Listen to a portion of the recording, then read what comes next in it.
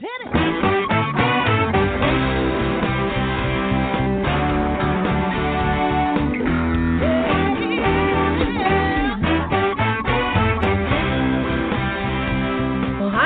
And welcome to Alzheimer's Speaks Radio. I'm your host, Lori LeBay, and I'm so excited that you're joining us today. We are going to have a fascinating conversation as usual as we learn from people all around the world at all ages and stages of life. Stay tuned as we shift our dementia care from crisis to comfort. All right, here we go. What you think about,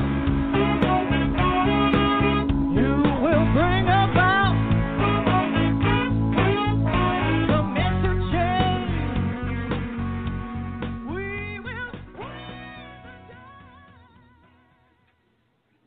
Well, hello, everyone, and welcome back to Alzheimer's Speaks Radio. If you enjoyed our opening music, it's called Clarion Call by the Mark Arneson Band featuring Maya Dore. And you can download that on any of your music platforms that you like. And when you do that, your proceeds actually are going to be going to Alzheimer's Speaks. They're being so kind to donate those back to us. So it's kind of a twofer, but it's a fun song and very uplifting, and I'm very grateful to the Mark Arneson Band for that. For those of you that are new to our show, we are about sound information, not just sound bites. Our goal is to raise all voices, big and small, all around the world. So those diagnosed, those that care and serve them, advocates, researchers, and more. And you can also join our conversation this afternoon if you'd like, at 323-870-4602. That's 323-870-4602. And before I start the show, we're going to have an exciting conversation about the IRS of caregiving. We're going to learn exactly what that is all about and how that can help us. But I always like to give a shout out to our loyal listeners. You guys are absolutely amazing. I want to thank you for your likes, your clicks, and your shares, and your subscriptions to not only Alzheimer's Speaks Radio, but our blog, our main website, our YouTube channels, all of our Facebook and Twitter pages as well, because we know together we're making a difference. The more information we can get out to people in need, the more comfortable they're going to feel in terms of grabbing that information when it's time for them. It also helps us all build that sense of community and collaboration and comfort, which is so greatly needed. And I truly believe that collaboration is the way that we're going to win the battle against Alzheimer's disease and all the other types of dementia. Now, as I mentioned, we're going to be talking about the IRSs of caregiving. But I also want to just give a shout out to the Memory Cafe directory. Dave has done such a great job with this. It lists all the memory cafes in the U.S. that we know of. I think it's over 900 of them now. And many of them, like my memory cafe, are switching to virtual cafes. And anybody can join those virtual cafes. You just go to memorycafedirectory.com. and you can get more information there. There's also a company called Live to Be Healthy, and they are doing some physical fitness videos, and that's Live, the number 2, the letter B, and then healthy.com. And then I also want to mention that there is going to be another sing-along that we're going to do for Alzheimer's Speaks Radio. We're going to do this on a Zoom platform, and that will be April 30th. So that's coming up this Thursday at 1 o'clock Central. So that's 2 Eastern, 12 Mountain Time, and 11 a.m. Pacific Time with Barbara Lee and Music Memories. And I'll be posting more information on that with the blog and pushing that out. But if you go to alzheimersspeaks.com right now, you will be able to see that information. You can click on the graphic to get the Zoom link, and then I've listed the meeting ID number and the password there as well. We'd love to have you attend. We did this on the 16th, and we just had a fabulous response. In fact, one gentleman emailed me 2 days later and said his wife had watched the video 29 times, and he sent me up a picture of her standing in front of the TV watching it. So it was just absolutely spectacular. So with no further ado, let me introduce you to our guest today. I am very excited to have LaToris Adams with us. She is a family caregiver support program specialist, and she also works as a Medicare counselor with the Harnett County Division of Aging, which is in North Carolina. She joined the Division of Aging staff in 2014 and has been with them since 2010. She has her bachelor's degree in public health from North Carolina Central University and a master's in health science from Western Carolina University. And she is a native of North Carolina, and she has a daughter named Mallory, and she is passionate, and she has dedicated herself to work with older adults, and we are just absolutely thrilled to have her with us here. So welcome, LaToris. How are you doing today? I am wonderful. How are you? I'm doing fabulous. It's rainy and gloomy here in Minnesota, but the grass is green, and I'm still a happy camper. So, how are things down there in North Carolina? The weather is great today. Very nice outside. We are still dealing with this COVID pandemic, but we are doing well, and we are serving the citizens of Harnett County to the best of our ability. Wonderful. Well, before I get started with our line of questioning, which we're going to talk about your IRS program, which I'm really excited to hear about, I always like to ask every one of my guests if they've been personally touched by dementia in their own family or circle of friends. Yes, right now, presently, I have a great uncle who is dealing with dementia. He is a veteran. He is home with my cousin and getting respite care at home and incontinence supplies. So that was just recently, a year ago. I've been in this position since 2014, but just last year I've had a family member affected by it personally. Okay.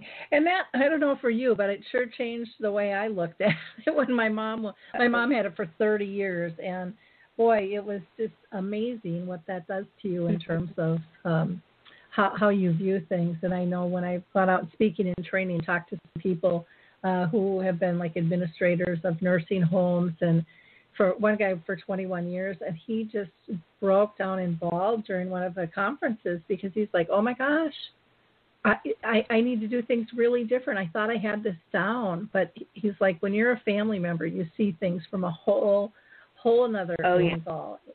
And yes, ma'am. Very, very important for us to realize that and understand what their needs are. Let's start by asking, what advice would you give to new family caregivers? So when we think about new family caregivers, and I say in general, caregivers are silent heroes because of their devotion, commitment, and self-sacrifice. So becoming a new caregiver, number one, identify yourself as a caregiver and know that, okay, it's okay. I'm a caregiver. This is a new role for me. But the main thing is to get a good diagnosis. There are different forms of dementia, and I tell people that dementia is like an umbrella term, like we think of cancer. You have lung cancer, breast cancer. You have different elements under that one term. The same with dementia. You have frontotemporal, FTD. You have Parkinson's disease. You have Alzheimer's, which is the major one. There's just Lewy body. There's so many types of dementia, but they all are a memory loss.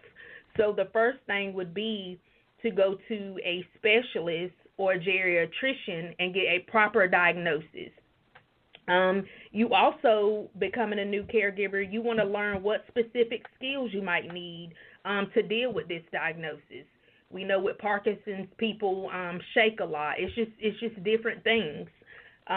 You also want to talk about finances and your loved one's healthcare wishes.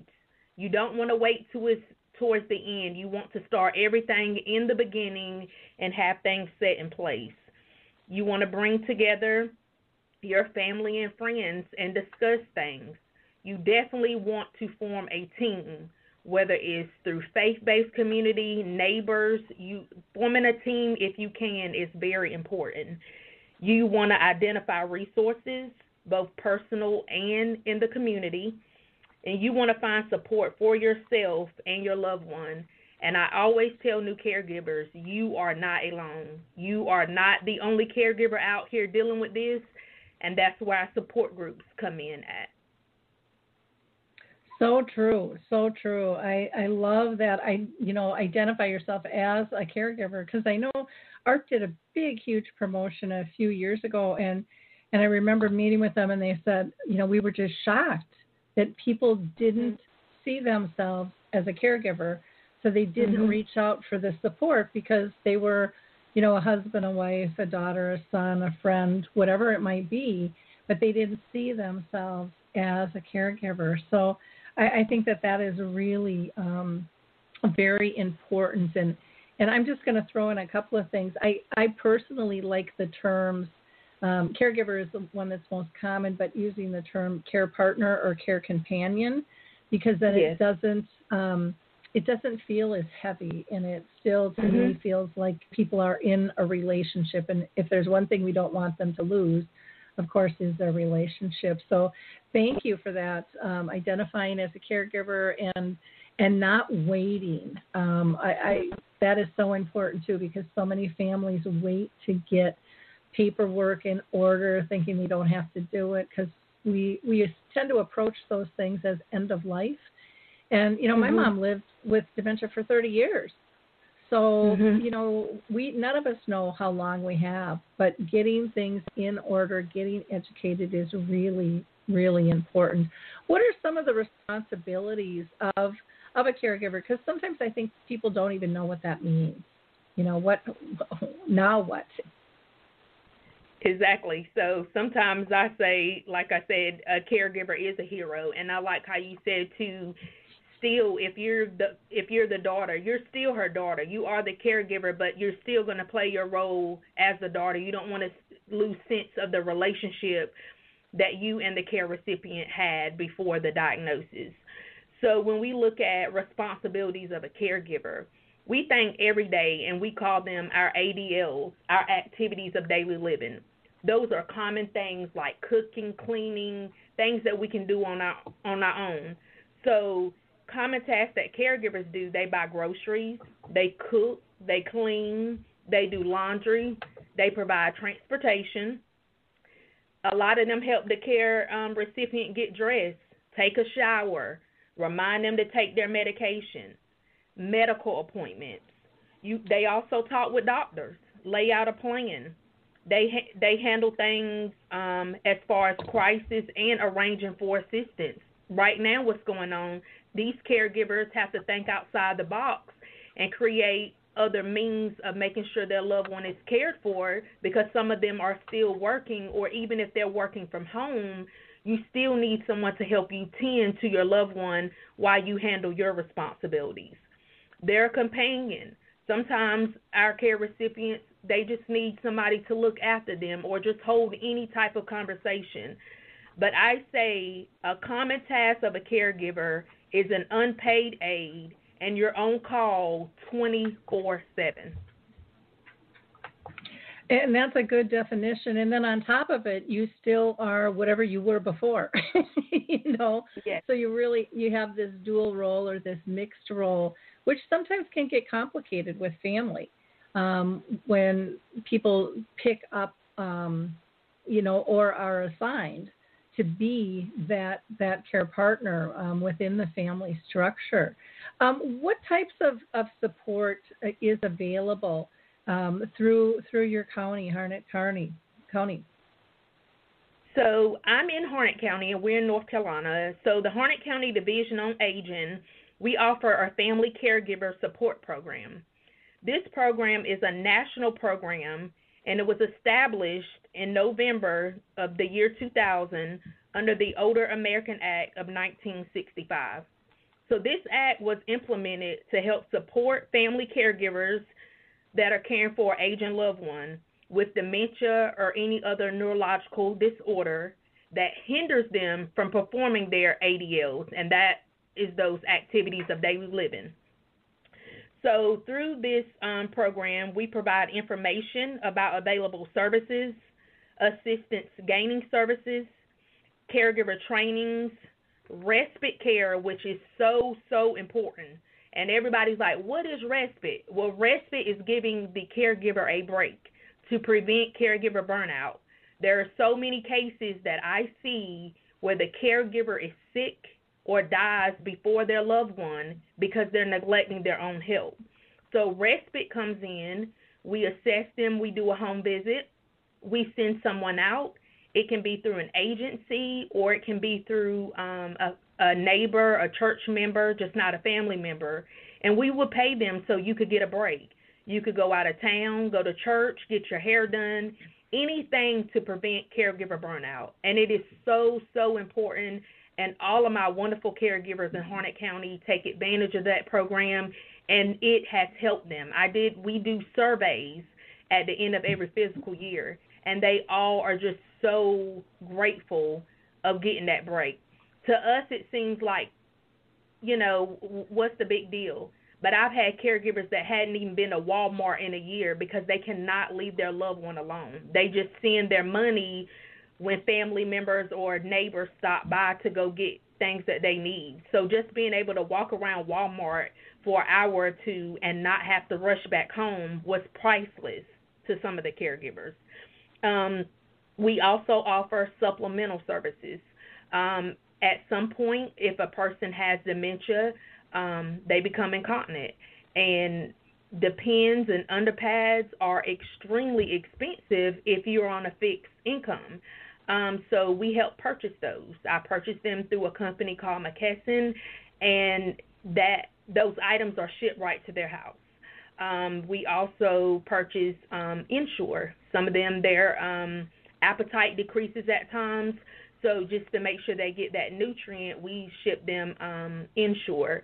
All of these things are free. It's through the grant program, through the Older Americans Act, and they qualify based on their diagnosis and their need, and there's no cost.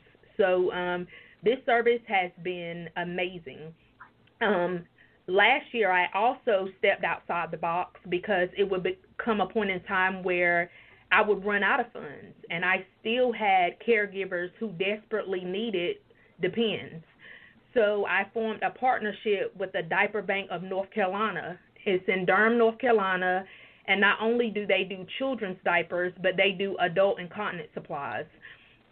So I'm able every other month to put in an order and go pick up all the supplies I need and bring them back to Harnett County. I'll actually be going next week because we're getting more calls from people because they're stuck in the house due to the stay-at-home orders. Yeah, what a great service. All of those things are. The respite, I would love to come up with a different word because you're right. Nobody knows what the heck it means when they first step into this space at all. And but it really is about getting some rest and staying balanced. And, for some people that might be taking a nap. For others, it might be getting their hair or their toes done or going for a walk or, it could be as running errands. It doesn't make any difference, but you have to stay balanced. And to have those supplemental resources like incontinence products and Ensure, especially during these times, I know it's a need all year long, no matter what's going on. But I would imagine with the COVID, like you said, it's increased even more because many people who are caring for somebody at home may have had some respite through maybe a day program that no longer is, they're able to go to because of this. And so everything is shifted for everybody, not just the care partner, but the person with dementia is feeling the stress of all these changes as well. What are some ways that care partners can honor their own needs as well as committing to care for somebody else? How do you balance all that? That is a tough question, because in life itself, it's hard for us to balance and keep up with things just on a daily basis. But the key thing is to care for yourself. If you do not care for yourself, there's no way you can care for somebody else. It can be draining. It can be depressing. It can come with so many emotions. For example, I have a lot of husband and wives where the husband is the caregiver for the wife. And normally you think, and it's mainly a woman's nature to be caring or cleaning up after someone, but I'm seeing men in their 70s and 80s stepping up, making sure their wife is clean, she's fed, they're doing all the things that the wife used to do. So it's one thing to gear up for a short-term crisis or a short-term event, somebody's sick, they had surgery, but it takes different skills to provide care over a long period of time. Being successful in this, you have to take care of yourself immediately. So one thing to remember, nobody in this is perfect, and you cannot compare, well, I should have did it this way, I should have did it that way. You do your best with where you're at that moment. That's what I tell people. Do your best at that moment. You can't worry about what failed, what might you should do better. Take that in stride, but do what you can at that moment. And you have right to feel emotions. You have a right to feel angry that your loved one doesn't remember who you are. You have the right to feel those feelings. So I tell people, set realistic expectations for yourself and your loved one. If you know your mom doesn't remember you, I tell people to go along with it. Sometimes it's like a game, sadly. If they think you're the aunt, say, hey, tell me more about the aunt. What did you and Aunt Sally used to do? You go along with it, because if not, you will stress yourself out. When you learn about the disease, and that goes back to when you're a new caregiver and you're getting all this wonderful support and information, it is important to have accurate information. You're going to learn about the disease, and that way when your mom starts losing her keys or trying to run out the door, you'll know what to expect. And you can put things in measure. You can put a lock up on the door or a little alarm that sounds off when she opens the door. You can give her toy keys like a child's keys and hide the real keys. When you know what to expect, you're 10 steps ahead of the game. And learn to accept help from others.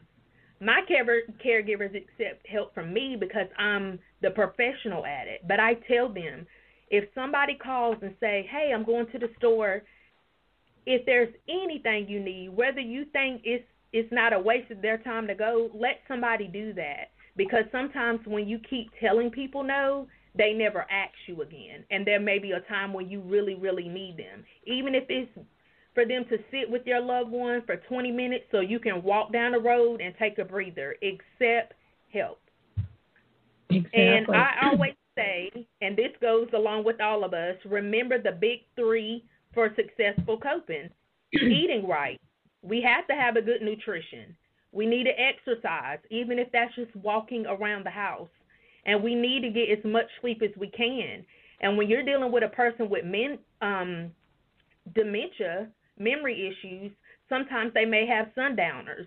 Sometimes they may be up all through the night and sleep all day. So sleep when they sleep. You have to adjust your schedule. But most importantly, remember that taking care of yourself is as important as taking care of someone else.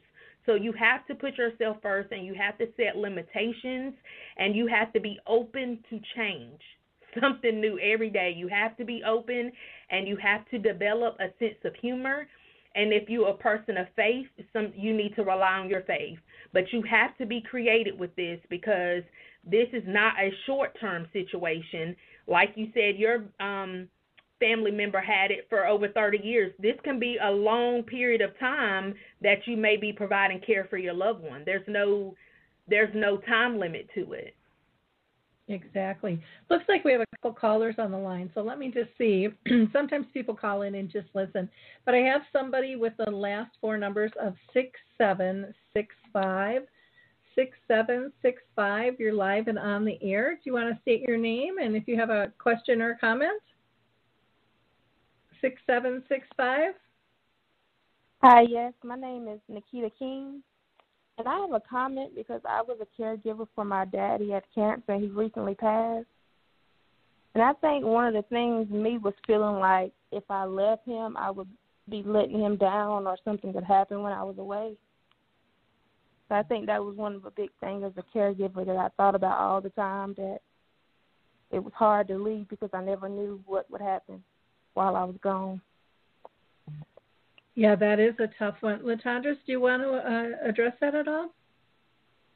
Yes, that is so common because, you kind of feel like they're your child now, even though that was your dad, and your goal is to protect him and keep him safe. But I'm very sure that your dad on the other end wanted you to get a break too, because sometimes they know that it can be overwhelming. But at times we all need our breaks. But that is a normal feeling that all caregivers have, whether it's a child to a family member or a husband or a wife. You want to make sure they're safe. When I have respite for some family members and there's an aide there and they go to the store, they rush because they're ready to get back home. Like, they don't want them to fall. They don't want anything to happen while they're not there. Even though somebody is still there with them, they're ready to get back home with them. And to me, that's just love, and that speaks volumes. That speaks volumes about the love that you have for the person that you're taking care of. So that is a normal feeling to have. Yeah, I would definitely agree with that. I know I felt that way a lot, but it gets to this point, I think, as a caregiver or a care partner, where what we're feeling is guilt, and guilt can really weigh us down and burden us, and thinking that we should do better. But again, you have to have that balance in life, and none of us were perfect before. And one of the things that helped me through that, and I don't know if this would help you, but I realized all of a sudden one day, nobody really wants to be tied down to me 24/7. That variety is the spice of life, and that is for a person with dementia as well. And so, sometimes when we step away, that gives a person, another individual to interact with. And maybe some memories to create. And also they might be having that longing for you to come back, but then when you do come back, then it's just kind of a nicer, tighter moment too between you, because you've got that special bond. But again, I totally agree with Latoria said. It is very common to feel that way. But again, it's about finding that balance in life as well. Was that helpful for you? Yes, that was very helpful. Thank you. Good. Well, thank you so much for calling in. It looks like our other callers have dropped off. I wanted to make comment to, Latorius, you had talked about, we don't have to be perfect, as a care partner.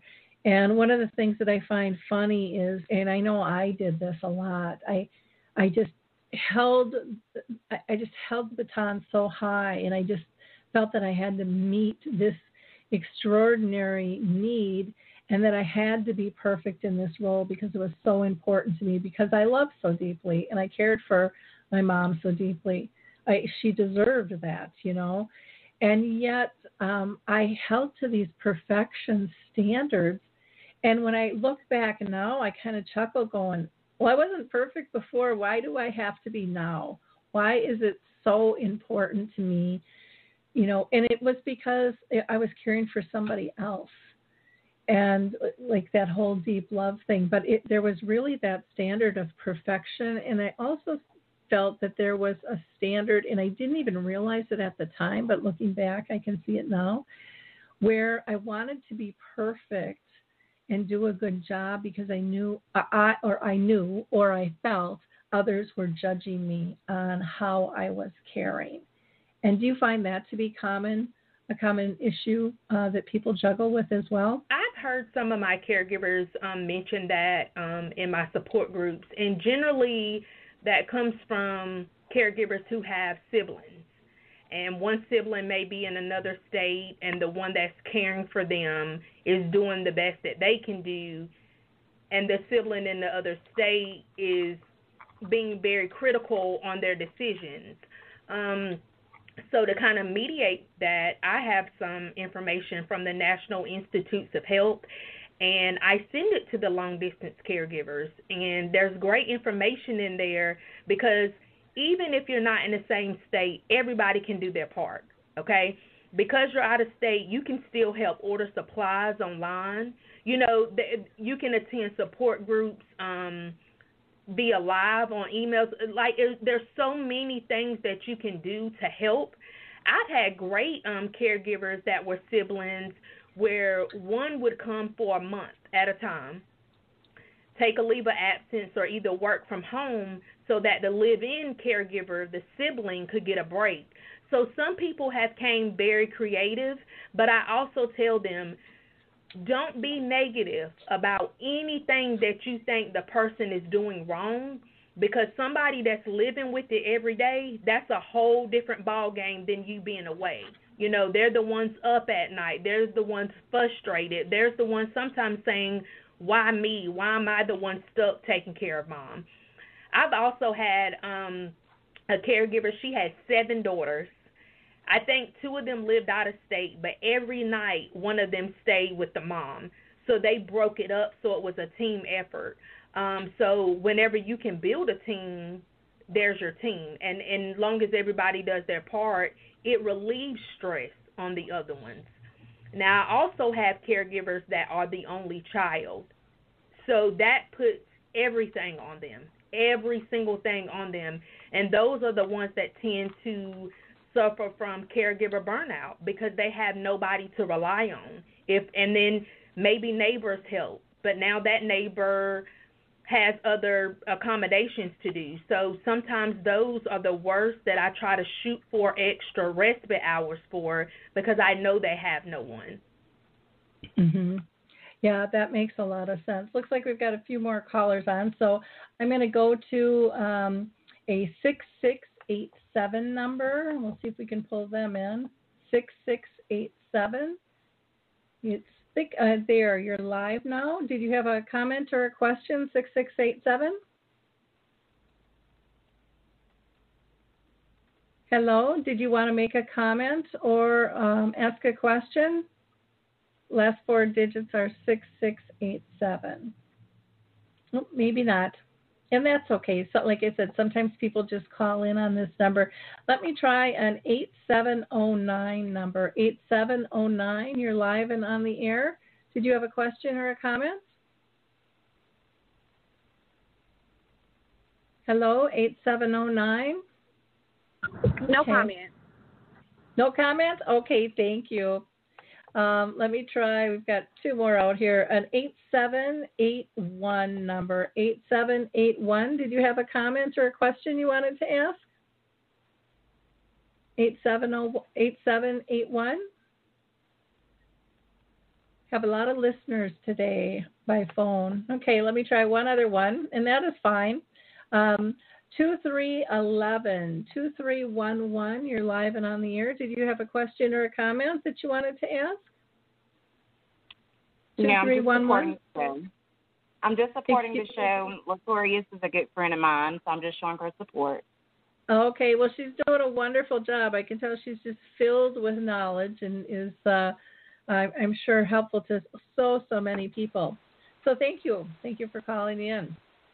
Latorius, I wanted to ask you about support groups specifically, and how do you feel that they help people? I know for myself, and I'll just use myself as an example, I was very resistant to going to one because I felt so overwhelmed with everything I was already doing. And I had it in my head that I just couldn't do one more thing. I needed to get other things done in my life versus just this whole dementia thing. And I fell into a support group on accident. It was the best thing that ever happened to me. Yeah. But do you find that people have resistance to? I think even just the word support group, I don't know. It had some stigma for me, I think. And I think so. I think the resistance comes in at just what you said. I have enough on my plate. I cannot guarantee that I can attend a meeting on top of that, because caregiving is tough, but it also can be an isolating experience. So our support group meets once a month on the third Thursday of every month, and we meet from like 11 to 11:30. I feed them a marvelous lunch, so they look forward to coming. Also, I have different speakers. We play games. We have Christmas parties. It's not your traditional support group. We do go around, we do vent, but I have speakers come in and talk about funeral planning, grief, just different topics that are so relevant that we put to the side. So a lot of, when I started here, a lot of my caregivers, their loved one already passed away. They just loved the social outing and had developed friends.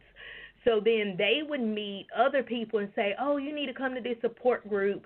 So since I've been here, I've grown my support group like triple. The numbers have tripled because I also have a grandparents raising grandchildren support group. But what they see is Harnett County is very rural. Some people that have been here know people from word of mouth, and some people have moved here because we're close to Fayetteville and there's a military base there. So you have a lot of military families, and it's new to them, and they want to know what's out here.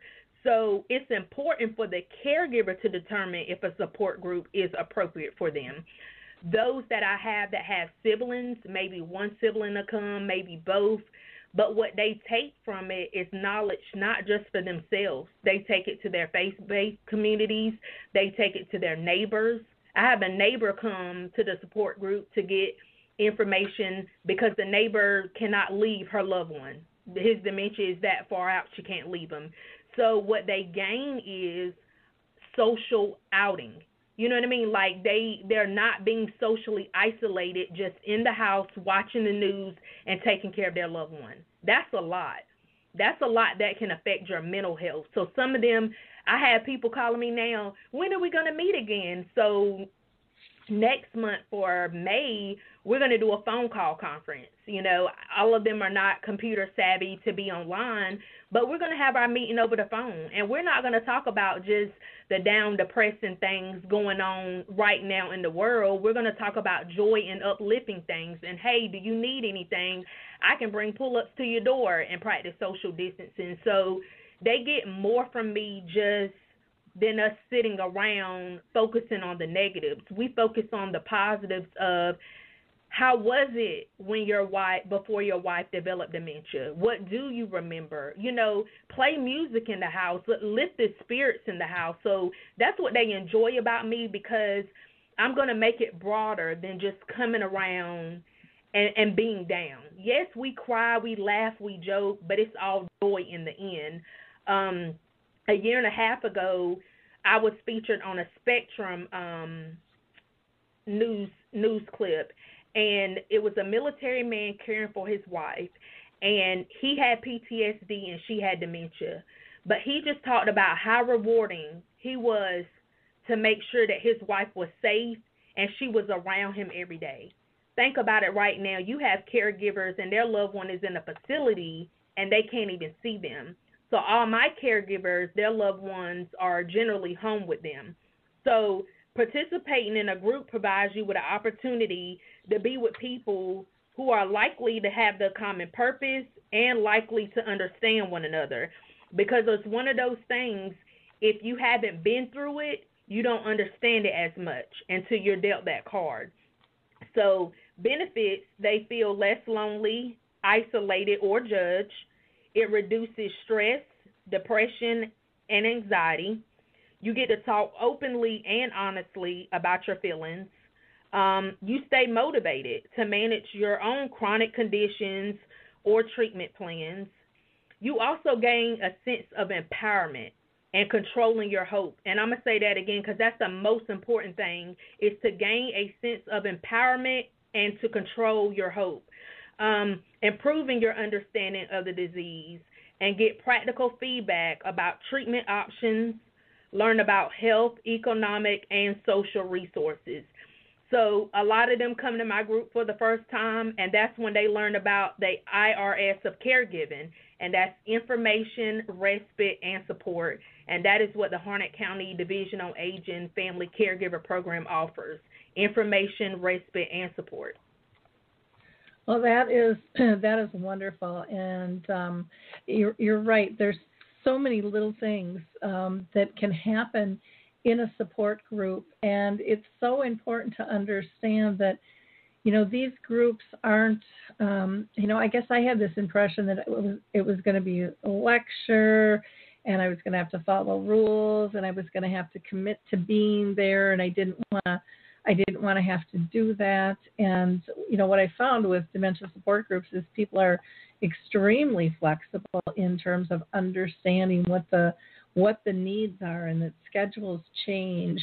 And I love getting to know all of somebody, not just the dementia side, but, I know in our memory cafes, I don't even like to call them a support group because I call them a gathering of friends, because we're unscripted and we go where we need to go. And we support one another, and we celebrate one another. And like you said, we laugh, we cry, but we're always there for one another. And that is just a really, really beautiful thing. And I think people have to get over that and step in. And not every group's going to fit everybody's needs, and that's okay.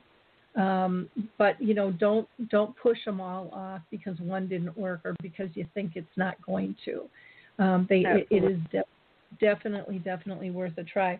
Well, I'm going to try to pull some other people in because we've got more people on the phone, and we'll just see if anyone else wants to chat with us or not. So I am going to pull in somebody at a 4170 number. 4170 is the last four digits of your phone number. Did you have a question or a comment that you wanted to ask? 4170? You have a lot of quiet I'm just listening in. Okay, that's fine. Thank you so much. Well, I'm going to try one other one here. We've got, just looking at new numbers coming up, an 8800 number, 8800. Did you have a question or a comment that you wanted to ask? 8800? I guess we got another listener. Well, that's okay. We just have an unusual number of people on the phone today, which is perfectly fine, whichever way it works for them. One of the things that I'll just throw out to you is, we're going to be doing a music sing-along, and feel free to pass that along. It'll be through Zoom this Thursday.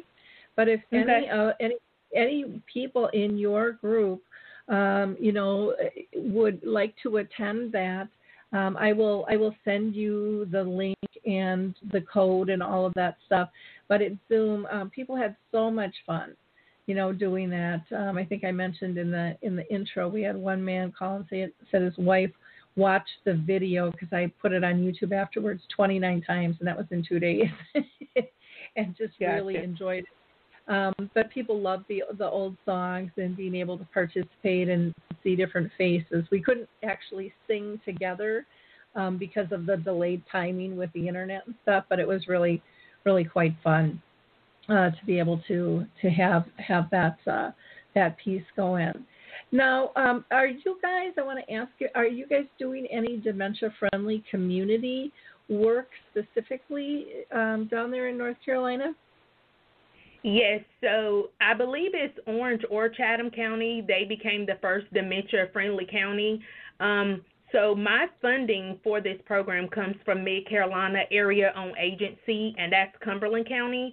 And my regional specialist, Barbara White, and myself, right before this pandemic started, we are working to make Harnett County, along with Cumberland and Sampson County, dementia-friendly. And my regional consultant, Barbara White, she is so supportive because we realize, I mean, taking care of somebody can be a joy, but it can be difficult, even when it's somebody you love. So we want to make sure that when people are going in the grocery store or running errands and their loved one may have an outburst or anything, that people are aware and educated on what's going on. Our sheriff's department does have the program, the Lifesaver, where you can put a bracelet around, and so if they leave the house or wonder why silver alerts come in at, that they can find that person. But you mentioned memory cafes, and I went to one. It's in Cary, North Carolina, in Wake County 2 years ago, and it was amazing. They had music therapy there, and just the light up on the care recipient's face, singing songs and hymns that they knew, to me, it just gave them dignity. I mean, they felt like they were out to eat at a restaurant, and I feel like they still should be treated as a person. Sometimes I often say that dementia to me is worse than cancer in a sense, because that individual cannot tell you how they're feeling. That individual can't tell you if they're hurting, they're in any type of pain. All of that is gone. So it's very draining. It takes a lot out of you to look after somebody, and sometimes you don't even know what's wrong. Yep. Yeah, that's very true. That's very true. And there's all different types of memory cafes too. I know in Arizona they just come and they all buy dinner together, or else have a cocktail and hors d'oeuvre, and they meet at what is it, PH Chang's or something. And it was very different than mine. My cafe, we just talk. We don't really have any particular programming because that's what they want. We thought we were going to do, we meet for 2 hours twice a month. And we thought that the first hour we'd do like educational program, and then, we'd sit around and kind of chat and get to know one another. And they really said, we can get those things in other places. And they just so enjoyed the peer support and developing friendships. And so that's really what we focus on. And then there are some that have art or music. Some split people up. They're together for part of the program, and then the people with dementia go one way and the care partners go another way. So there's no right or wrong. Some focus on technology and usage, and I mean it's really endless of what can happen with all of those, which is kind of neat, and I think just really, really fun. The dementia friendly communities, I love that concept. I saw that over across the pond, and really got to know much about it through Norms McNamara and others over there. And so, we had actually started, I worked with the Lutheran Home Association, and I want to say it was 2013, we launched the first dementia-friendly community in the U.S. in Watertown, Wisconsin. And it was just amazing, the response of people wanting to learn so much about what's going on and, how do we do this? And, I'm always about collaboration and trying to share information and resources to people. So it's amazing the people that you run into, and the skill sets and the desires to push things forward are really, really powerful. I would imagine you're seeing that down there as well. Absolutely. Yes, ma'am. And I always like to say that caregivers come in all sizes, shapes, genders, and ethnicities, but they have one thing in common. They are normally not prepared for their new role because they devote so much time, energy, focus, financial resources, and providing care for their loved ones. So the IRS of caregiving is very important to me. It is very important to have information and support and just anybody you can talk to lead you in the right direction for you and your loved one. Yeah, very, very important. I'm going to share just one quick story about, because I think the whole respite thing is so important, and I think it's one of those it's hard for caregivers and care partners to realize the importance of balance in their life, and if they were like me, they didn't even know they lost it because you're so busy doing, you're not sitting back to analyze. But this story just really hits home, and I think hopefully it will help some of our listeners today. But I had a bunch of girlfriends that would get together for coffee every week. And they would call me every week and invite me to go, and I would say no, no, no, no, no. And at that time, I was taking care of my mom with dementia and my dad with brain cancer. And so as I'm sitting with, both of them, and I'm thinking there's absolutely no way I could go. And so they called this one week and invited me. And I was having a really bad day, and I thought, just to get them off my back, I'm going to tell them I'll come for 10 minutes. I didn't want to even handle that call anymore. That's how much in overload I was, and I didn't know it at the time.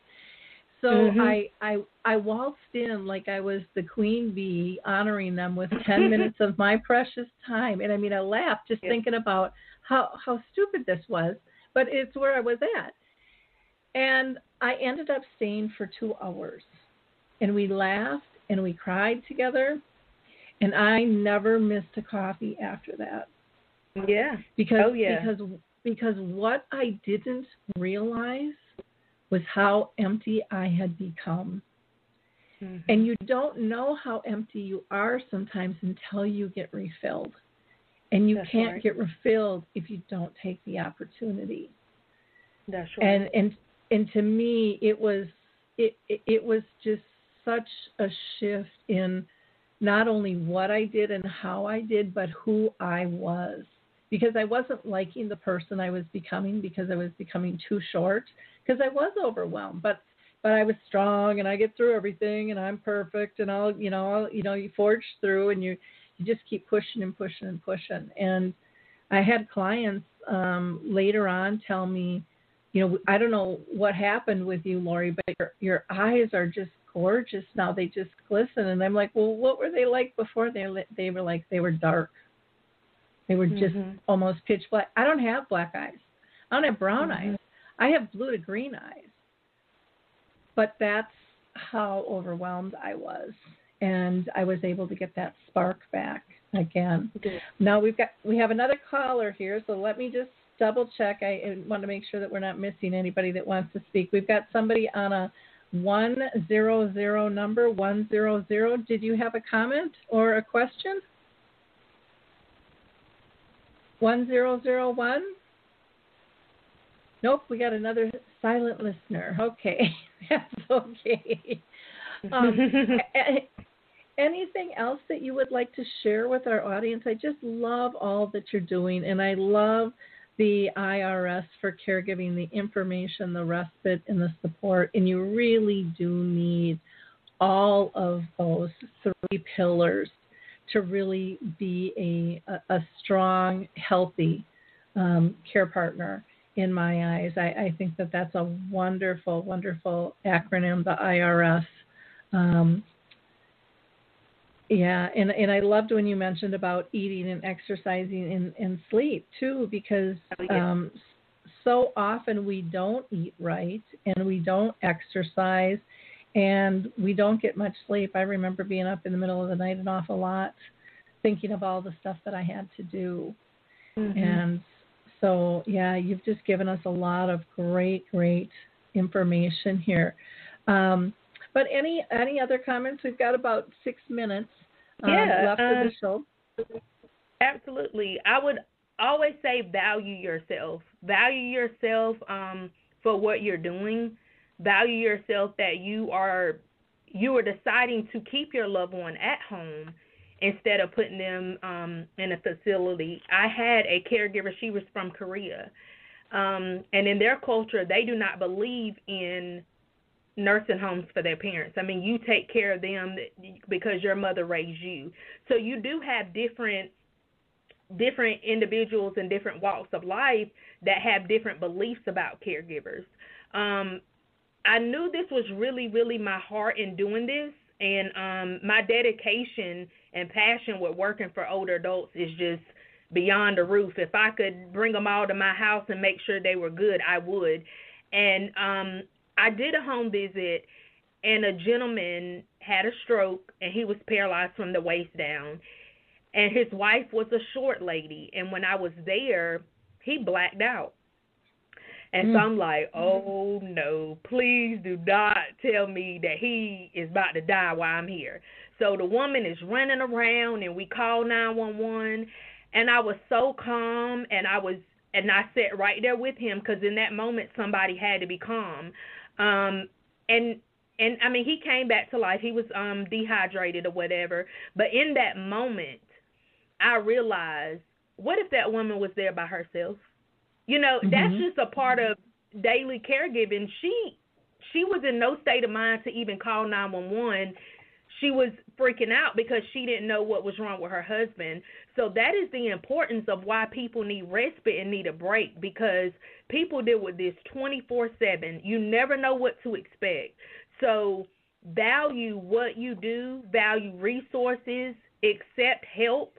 You know, I'm going to be very creative with it. In the county, we have a lot of people that donate things, and I give them out to people. So it's good to be open, and it's good to help people. And they say now, help your neighbor.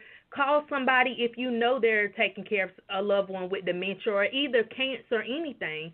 Just call them and see how they're doing, or see if they need anything. I have a Liberty Baptist Church. They have a mom's group.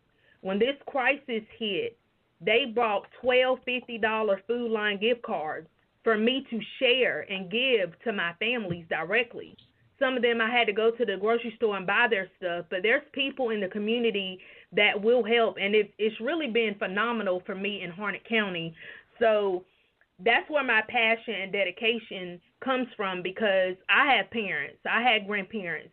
We're all going to be a caregiver one day or to some degree, and we're all going to need help, and we're all going to need somebody to help us or help somebody else. That's so true. So very, very true. Well, Latondra, do you want to give us the information, contact information, in case people want to reach out to you, what you'd like them to have? Yes. So, again, my name is Latorius Adams. I'm with the Harnett County Division on Aging, and we're under the Harnett County Department of Public Health. I can be reached at 910-814-6075, or you can go on our website, www.harnett.org/aging, and I keep up-to-date information on our Harnett County website as well. Okay, it was /agents, did you say? Aging, A-G-I-N-G. Aging. Okay, that's why I wasn't sure it was making sense. Yeah, that's okay. Wanted to make sure, because I didn't have the website for you, so that's why I always ask. Well, thank you so much for your time today. You. Really, really appreciate it, and keep up the great work that you're doing. I appreciate that. Thank you so much. So in wrapping up, I just want to thank all of our listeners again. You can go to alzheimersspeaks.com for more information. You can find out about our projects and our initiatives, or if you're looking for a speaker, trainer, or a consultant, I would love to talk to you. Or if you are looking for branding and marketing opportunities, we have a lot to offer there as well. And don't forget our sing-along on April 30th at 1 p.m. Central Time. You'll find more information at Alzheimer's Speaks on that. That'll be with Barbara Lee and Music Memories. So have a blessed week, everyone, and we will talk soon. Hi, I'm Lori LeBay, and I wanted to tell you about Alzheimer's Speaks, which is another great podcast. You see, my own mother lived with dementia for 30 years, and I felt lost. Did you know every 3 seconds someone in the world is being diagnosed with dementia? odds are it's going to hit your families too. We want to help you connect to services, products, tools, research, and stories so you can be prepared. Please subscribe to Alzheimer's Speaks on your favorite podcast platform.